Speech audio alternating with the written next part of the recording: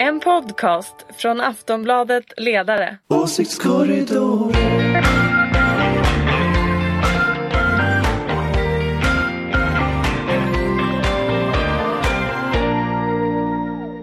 Hej och välkomna. Du lyssnar på årets sista program av Åsiktskorridoren. Och det har ju varit ett märkligt år.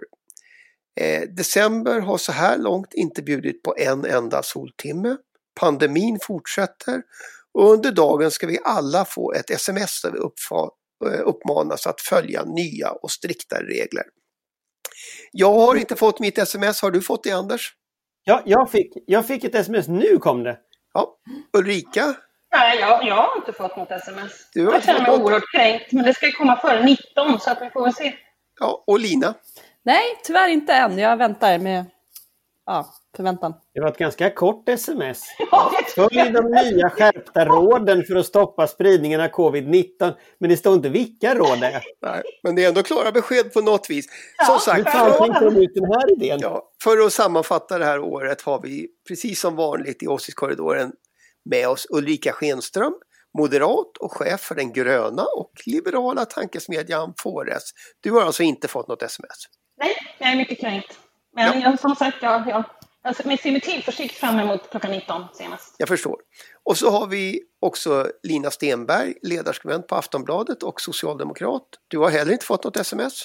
Nej, men jag tänker att det kommer. Jag sitter här och håller i telefonen och väntar. Tillförsikt. Ja, Anders Lindberg däremot, politisk chefredaktör på Aftonbladet. Du tillhör uppenbarligen de som har hamnat först i kön. Om inte för vaccin så i alla fall för sms. Ja, och då står det så här. Det är alltså ingen länk med i smset. Men det står, när man går in på krisinformation.se så står det klicka här för mer information. Så då gör man det. Och då står det faktiskt när då står det faktiskt någonting här. Stanna hemma när du är sjuk, står det. Ja. Det känns väldigt nytt. Känns väldigt nytt. Vi har ju följt den där uppmaningen så länge i Åsiktskorridoren och sitter ju på varsitt håll. Det är inte alltid alldeles enkelt, men som sagt, nu är det ändå igång. Själv heter jag ju Ingvar Persson och är till vardags också ledarskribent på Aftonbladet. Just idag är jag dock en strikt opartisk och mycket rättvis programledare för just den här podden. Jag har heller inte fått något sms. Förlåt, Ulrika. Nej, jag sa bara here. Ja, som vanligt. Och om vi är lite fnittriga idag så har vi alltså försökt koppla upp oss mot varandra för att göra den här i typ 30 minuter. Och det är alltid någon som inte får vara med. Så att precis, men nu är alla fyra. Vi alla sitter still och bara rör ingenting. Exakt. För vad vi ska göra är ju inte alldeles enkelt heller. Vi ska försöka sammanfatta det här året. Och det har ju sagts hur många gånger som helst. Det är ett skitår. Också i politiken. Men det hindrar inte att det måste sammanfattas. Jag tänkte vi skulle börja med om vi liksom kan ta 2020. Vad är det viktigaste som har hänt? Om vi börjar med Sverige, Ulrika, i politiken.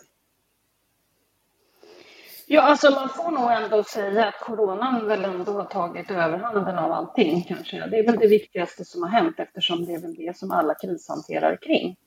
Regeringen, oppositionen, alla. Det måste väl ändå vara det som är det som kanske... Jag vet inte, ja det är viktigt att man hanterar det, det är inte så jag menar. Men det är klart att det är väl det som folk har sysselsatt sig mest med i regeringskansliet och opposition. Någon annan tanke? Ja, men jag tänker att det är självklart coronan, men det har ju på något sätt tagit bort fokus från andra saker som vi kanske annars hade hållit på och sysselsatt oss med. Det har inte varit lika mycket liksom, populism. Vi har pratat mer om välfärden och vi har pratat mer om välfärdsyrkena och liksom, personalsituationen och vad som egentligen kanske är viktigt. Så att någonstans så känns det som att det har fört med sig en massa ämnen som har varit viktiga. Men sen också tänker jag tänker att det är ju sant, båda de sakerna. Och sen tänker jag också att de på något sätt, den stora ramen är väl inte inrikespolitisk. Det är väl liksom, allting hänger ihop numera. Och på ett sätt så kan jag känner att liksom det stora som händer, det är liksom den här globala på något sätt sättet att möta corona. Att man ändå gör det gemensamt. att man fick fram ett vaccin eller har fått fram ett vaccin så fort. Att på något sätt världsekonomin ändå rullar lite grann och sådär. Att det blev en global insats. Det känns som en så här förövning inför klimatförändringarna eller någonting. Men att det hänger ihop med omvärlden. Det är liksom svårt att säga att något är inrikespolitiskt. Ja, det är ju käbbel som vanligt liksom och sådär. Men det är ändå underordnat från vänster, känns det som. Jag håller nog inte riktigt med om det. Jag tycker att det varit mycket, när skyddsmaterial var slut här i våras, så det var liksom käbbel om vilket land som skulle lägga beslag på vad. Och jag tycker att vi har mer slutit oss inåt och ser till våra egna, snarare än att vi liksom, solidariteten är inåt. Och det är väl bra att den finns någonstans, men inte lika mycket utåt och kanske mot liksom, andra länder som drabbas mycket hårdare än vad vi gör. I början håller jag med om det. Men sen tycker jag nog ändå att det blev lite mer ordning. Både i EU och världen, så att säga. Den här vaccininsatsen kommer ju också bli en sån global insats. Liksom. Det blir, jag tror det var Antonio Guterres som sa att det kommer att vara världens största globala samarbetsprojekt någonsin. Att vi ska liksom vaccinera 5-6 miljarder människor liksom, mot en sjukdom. Jo, men jag tror, och det är ju sant, Anders, för det är ju jättefint och väldigt bra på alla sätt. Jag tror faktiskt att jag håller med Lina lite grann också, därför att det här får ju upp sådana här krafter som gärna vill stänga gränser och vill liksom sluta istället för att sluta sig. Sen om världen egentligen kanske är mer öppen just för att man hjälps åt, men det finns en känsla av att det finns dragningar av det här nationalstat, nationalism och sluta sig snarare än att vilja utåt. Jag tillhör ju inte den gruppen som vill att vi slutar oss, utan att vi snarare gör tvärtom. Vi har väl också sett, alltså det är ett ord som vi har lärt oss det här året är väl globala värdekedjor. Alltså just hur känslig ekonomin är när den hänger ihop på det här sättet. Alltså man får stänga bilproduktionen i Södertälje därför att leveranserna utav detaljer inte fungerar. Och länderna har som sagt stängt gränser på ett sätt som vi väl inte har sett förut. Jo, vi rör oss ju inte alls på samma sätt. Det är ju en jättestor skillnad. Inte bara turismen utan bara hur... Alltså EU då som har fri rörlighet. Det är ju... Nu ser vi någonting helt annat. Nu ser vi någonting som var långt före EU skapades. Och även om det är tillfälligt så det blir ändå ett inåtblickande liksom rent, det blir naturligt så. Jag tänker, men det är jättebra att vaccinet kommer men jag har inte hört någonting om det. Det kanske liksom är allmänt känt, men hur ska det här liksom distribueras i u-länder och vi är ju väldigt upptagna vid hur det kommer när det kommer till Sverige. Det är ju liksom väldigt mycket det handlar om. Och det är ju viktigt för det liksom berör oss väldigt starkt var och en. Men vi pratar ju inte lika mycket om hur det här ska tillgodoses för alla. Liksom. Men jag tänker att det här med politik går ju ofta i cykler, eller det går liksom i pendelrörelser i alla fall. Mark Twain sa väl att politiken inte upprepar sig, den rimmar. Och på ett sätt så det vi ser nu, det är väl, om man går tillbaka 4 år, så 2016, Donald Trump vann presidentvalet, Brexit-omröstningen var, årets ord enligt Oxford Dictionary det året var väl postsanning, post-truth, att vi kom in i en postsanningstid. Nu 4 år senare så Trump har just blivit avsatt, även om han försöker göra någon slags statskupp och sitta kvar. Brexit ser ut att hända vid årsskiftet på något sätt. De här cirklarna har på något sätt slutits ändå tillbaka där vi började. Den populistiska vågen har liksom börjat och nu kraschar den liksom in i stranden här på något sätt. Och årets ord enligt det här Collins Dictionary är lockdown. Och på ett sätt så känns det så typiskt för liksom den här nationalistiska, populistiska ingången. Den är ju just liksom auktoritär, det är nedstängt, det är liksom ändå på ett sätt en slutpunkt. Sen att många av de här rörelserna har utnyttjat covid för att stänga ner det. I Ungern har man nationaliserat makten och så vidare. Man har gjort på många sätt. Erdogan har gjort det. jag vet inte, liksom, vi ser liknande saker i ganska många länder i Asien och så vidare. Att Kina blir på något sätt någon form ändå av förebild. Men att den liksom, 4-årscykeln, den är ändå slut nu. Då kanske liksom nästa år blir öppenhet eller att det öppnar upp igen. Det kanske är något positivt ändå. Så jag vill ändå ha det här lite positiva. Mm. Men om det visar sig att den svenska strategin var bra, det vill säga att vi inte var lockdown utan att det var att människor kan ta ansvar själva, då har ju det vunnit, tänker jag. Men om vi kan visa sen, eller om alla andra kan visa att vi gjorde fel som lät människor ta egna ansvar och tänka fritt, det kan bli lite läskigt, tänker jag. Jag hoppas, alltså på något sätt också beroende på hur länge det här håller i sig, för att jag menar, är alla vaccinerade snart, då kanske det här bara blir en parentes, så fortsätter all populism och nationalism precis som vanligt, och så har man inte liksom lärt sig någonting av det här. Vad tror du, Ulrika? Kommer vi ha lärt oss någonting? Ja, jo, men det tror jag nog ändå. Och jag tror att vi kanske också kommer vara mer effektiva när det gäller möten och sånt där.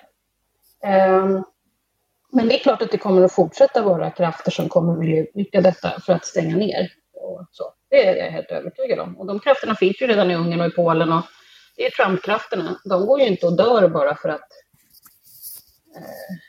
vi klarar av en pandemi. Utan det är ju en strömning som jag inte tror kommer att dö. Utan den måste ju motarbetas. Många har ju också talat om att vi kommer att se fler pandemier. Ja, men så är det säkert. Men då har vi kanske också lärt oss hur man gör. Men jag tror att folk kommer vara väldigt trötta på att förhålla sig till det här. Eller också är det här det nya. Så vi alltid måste vi alltid ha det. Men jag tänker också där som precis det Lina sa, alltså, det här med vad händer om den svenska strategin visar sig vara misslyckad i den meningen att människor klarar inte av att ta ansvar. Det blir liksom en stark man som ska leda eller en stark kvinna som ska leda, att det liksom blir det auktoritära vinner. För Kina har ju varit förebild ganska mycket under pandemin, även för liksom liberala krafter i väst så har ju Kina lyfts fram och de metoderna, liksom nedstängning och extremt hårda regleringar, det följer ju med ett massa annat tankegods med det där. Liksom, vad händer om det är så att frihet under ansvar fungerar inte? Det är klart att det är en extremt otäck utveckling på andra områden, och de krafterna finns ju långt in i det svenska samhället också, som ju väldigt förespråkat väldigt hårdhänta nedstängningar liksom. Jo, men vi har ju heller inte den typen av lagstiftning i icke-tillstånd. Alltså när vi är i krig så kan vi tillföra vissa typer av lagstiftning som stänger ner olika saker. Men vi har ju inte den möjligheten att göra det. Det är väl det som kommer att bli diskussionen efter det här. Jag tror det kommer efter det här vara en stor diskussion om regionerna. Funkar det inte? Vi hade en Svegfors-utredning 2007 måste den ha varit, som tittade på en ny regionindelning som det blev väldigt problematiskt att diskutera, framförallt för partierna. Eftersom det blir ju helt kaos med alla kommunpolitiker och sånt där. Och det vill man ju inte ha inför ett val och sådär, så att man orkar inte göra någonting åt regionfrågan. Och sen kommer det väl att... Jag tror framförallt regionfrågan, men sen kommer det också en diskussion om vad ska vi ha för regler under när vi inte är i krig. Och vi har ju aldrig varit i krig, eller det har vi ju, men det har ju varit väldigt länge sedan. Sverige är ju inte riktigt rustat lagstiftningsmässigt för att göra det här. Så det kommer ju definitivt att behöva ses över hur vi i kriser som inte är krig ska hantera befolkningen för att slippa smitta eller annat. Och då verkar det ju som vi har väldigt liberala lagar, men det beror ju också på att vi inte varit i den här krig så länge. Ja, men sen också att vi om man tänker på att det här med att vi inte har undantagstillstånd till exempel i lagstiftningen, det är ju sannolikt feltänkt. Borde ju ha någon form av civil höjd beredskap. Det verkar ju allt tyda på.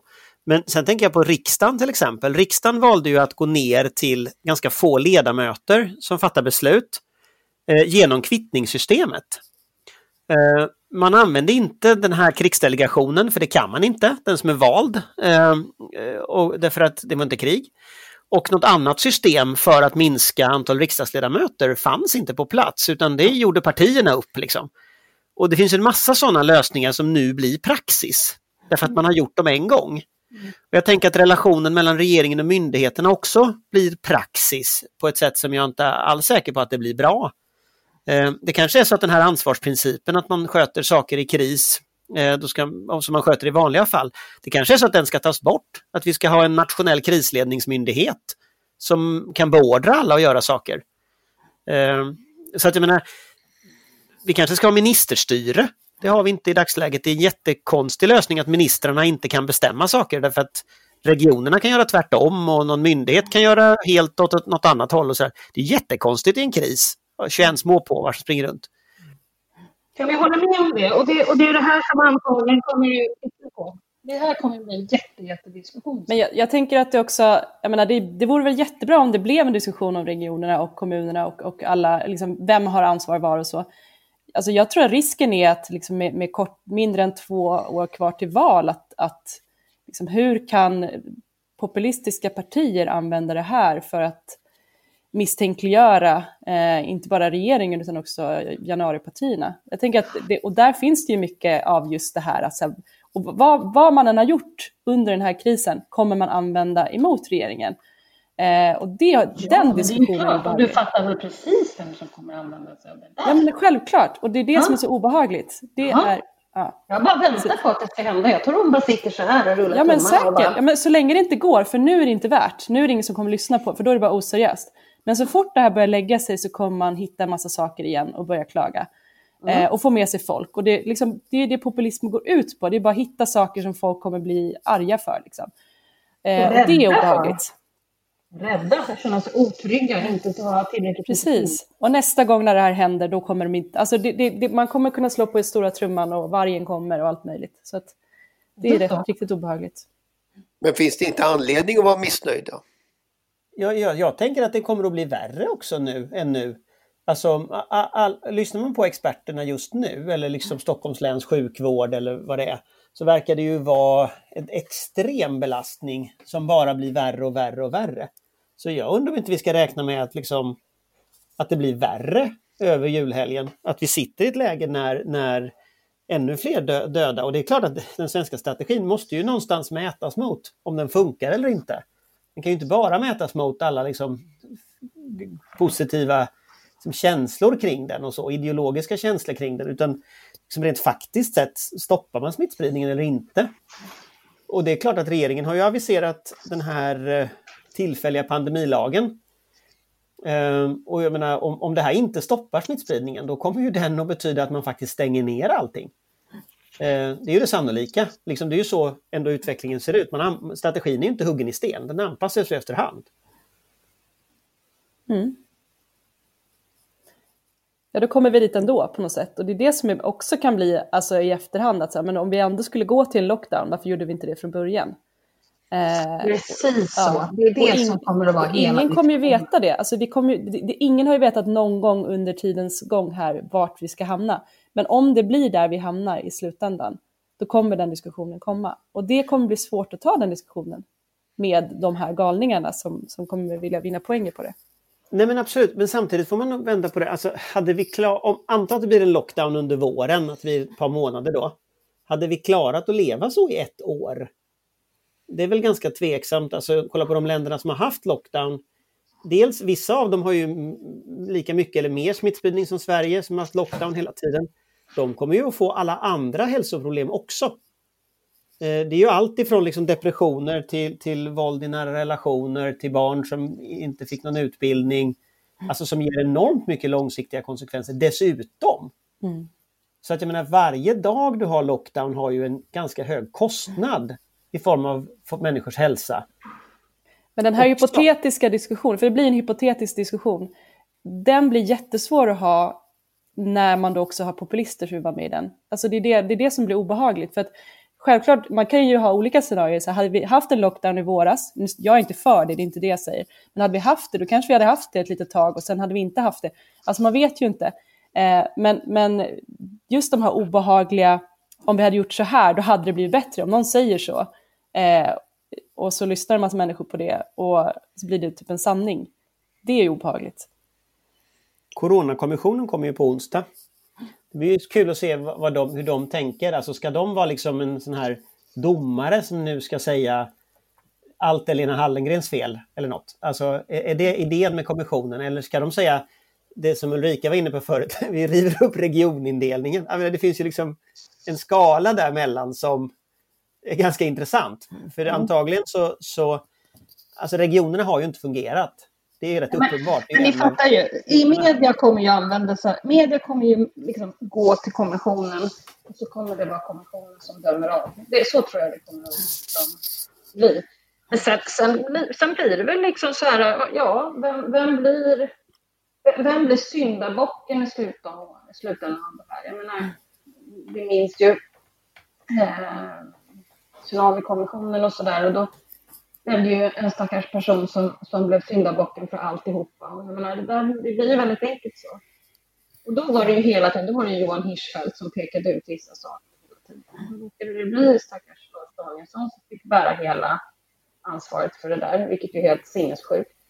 Så att, jag minns hur det var, och det kan bli ganska likt tror jag, att man tycker att de har tittat och det är de som pekar ut, och då är det helt plötsligt de som, jaha, här är domaren då. Vilket jag tycker det är snarare att en sån här kommission ska kanske vara den som ser till att politiken tar till sig de erfarenheterna och lärdomarna man gör av en sån här vi genomlider just nu, för att bli bättre till nästa gång.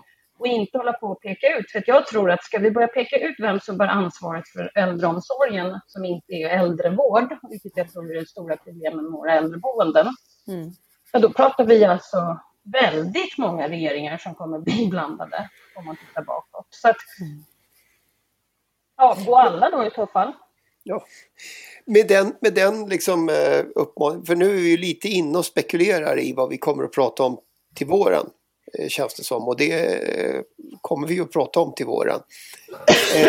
Men som Ulrika sa,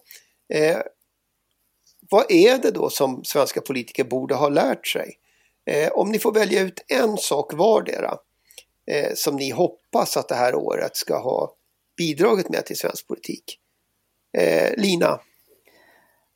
Ja, men då skulle jag väl säga att man kan försöka se lite så här stora bilden i det hela. Att saker och ting hänger ihop och är lite mer komplext än att det är så här enkla små lösningar. Att exempelvis då när vi pratar om smittspridningen inom äldreomsorgen ska jag säga, så handlar det till stor del till exempel om att de som jobbar där har för låga löner och inte kan vara sjuka. Att man liksom faktiskt orkar ta reda på såna här lite mer långa linjer och orsakssamband som kan vara viktiga. Ulrika, en sak. Nej, men alltså det blir ju en sak, men det blir ju både äldreomsorgen och regionerna, för det hör ihop.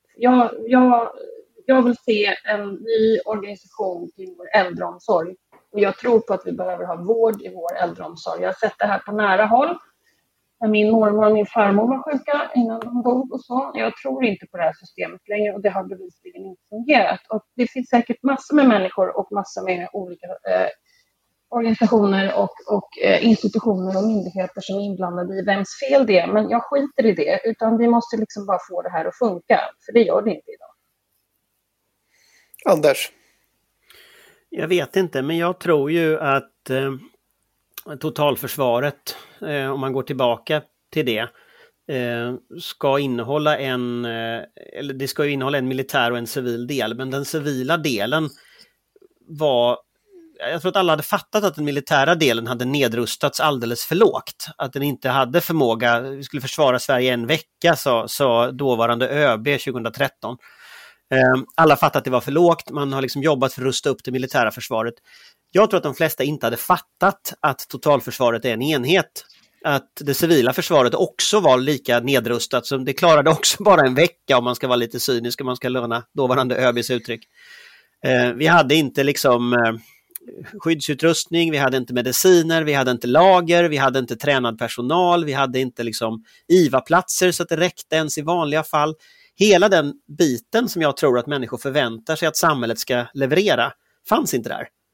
Och jag tror att det är, jag köper de andra sakerna också, men jag tror att om man ska fundera på en beredskapsgrej så ska man börja med att liksom faktiskt erkänna det.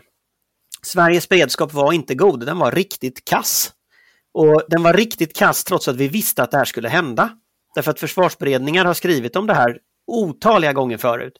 Senaste gången 2017. Ändå så hade vi inte gjort något. Och det här är ett jätteansvar för politikerna. Att liksom återupprusta både det civila och militära. Men så att man faktiskt klarar nästa pandemi. Det tror jag är liksom på något sätt, ja, det tycker jag är den stora lärdomen. Och när vi satt här i våras, man satt ju här liksom, man bläddrade fram den här broschyren från MSB där det stod om krisen och kriget kommer. Folk gick runt i ICA och prickade av vilka varor de skulle ha hemma och såna här saker. Jag tror den upplevelsen som folk hade då, den tror jag liksom, man måste ta den upplevelsen på allvar och så måste man på något sätt bygga en beredskap som klarar det nästa gång. Och det är en väldig uppförsbacke jämfört med hur läget var då. Nu är det ett annat läge, men nästa kris är ju inte en pandemi säkert, det är säkert något annat. Så att man måste bygga på något sätt helheten. Ja, men det låter ju som ni på många sätt är överens, åtminstone. Alltså det handlar om strukturer, om regionerna, om äldreomsorgen och om beredskapen. Men tror ni att man kommer att dra de slutsatserna? Kommer man ihåg det här när vaccinet har kommit och allting börjar om? Jo, men det tror jag. Det är väl det den där kommissionen kommer att påminna om. Och om vi nu tar det där som Lina sa från början, att det finns krafter som kommer att skjuta mot de som bär ansvar, så är det klart att de kommer inte missa den chansen. Alltså jag är ju rädd att kommissionen slutar i och med att kommissionen inte så att säga kan politik, utan kommissionen är liksom lite av en undersökningskommission, ungefär som det är en domare som leder den, det är liksom en juridisk inriktning. Den typen av strukturer brukar sluta med vem är ansvarig. Jag är livrädd att det blir liksom en diskussion om att är det Anders Tegnells fel, är det liksom någon annans fel? Då är vi ju inne på Lars Danielsson-grejen. Ja, då är vi inne på precis samma sak. Och jag är rädd, därför att de här strukturerna som man ska förändra, regionerna, de stora svenska myndigheterna, de vill inte bli förändrade. Varje gång i historien som man har haft den här diskussionen om att liksom ändra krishanteringen, både om man ska nationalisera den, koppla den till regeringen, eller om man ska ändra ansvar mellan lokalt och regionalt, då har sektorsintressena vunnit. Och jag tror sektorsintressena har ett oerhört intresse nu av att hitta en syndabock och gå vidare och sen kunna ha kvar sina ansvarsområden och gränsdragningar och stuprör liksom. Så jag tror det är en jätterisk om inte politiken tar ett grepp om det här. Ja. För jag tror att tjänstemännen på de här myndigheterna kommer ju att värna sina myndigheter liksom. Jag håller med. Jag tänker att det är mycket, alltså den här nationella uppslutningen som vi har haft här några omgångar här mellan partierna när alla gått runt med en svensk flagga på sig. Jag tänker att det måste vara lite det nu. Alltså alla måste stå bakom vad det är som gick fel och vad det är som behöver göras. Och det är lite, det här, oavsett vad de kommer komma fram till i den här kommissionen så kommer delar av det plockas ut och användas på olika sätt av olika partier. Sannolikt. Och det, man skulle önska att alla bara kunde göra någon slags pakt om att inte göra det. Alltså någonstans här, det gynnar ju inte saken, det gynnar inte när det här kommer hända igen på något annat sätt, att vi bara har tjabblat om vem som gjorde vad fel. Utan vi behöver ju bara liksom, det här behöver bara bli bättre för samhällets skull. Och jag är jätterädd för att det här blir en del av nästa val. Liksom diskussion och att det är det här vi kommer att handla om och att det typ blir Anders Tegnell som blir liksom den skyldiga. Jag tycker det vore jätteobehagligt. Ja, han kommer ju heller inte vara med i valet. Hörrni, det är väl så att en from förhoppning om ett slags pakt får bli lite av slutordet i det här, även om det inte lät som du riktigt trodde på det själv, Lina. Jag skulle vilja tacka Ulrica, Lina, Anders, alla andra som har varit med och gjort Åsiktskorridoren under hösten här och allra mest alla ni som lyssnar. För det här blir faktiskt det sista avsnittet för i år. Men det är snart ett nytt år och en ny åsiktskorridor och då är vi tillbaka. Okej, tack och hej! En podcast från Aftonbladet Ledare. Åsiktskorridoren.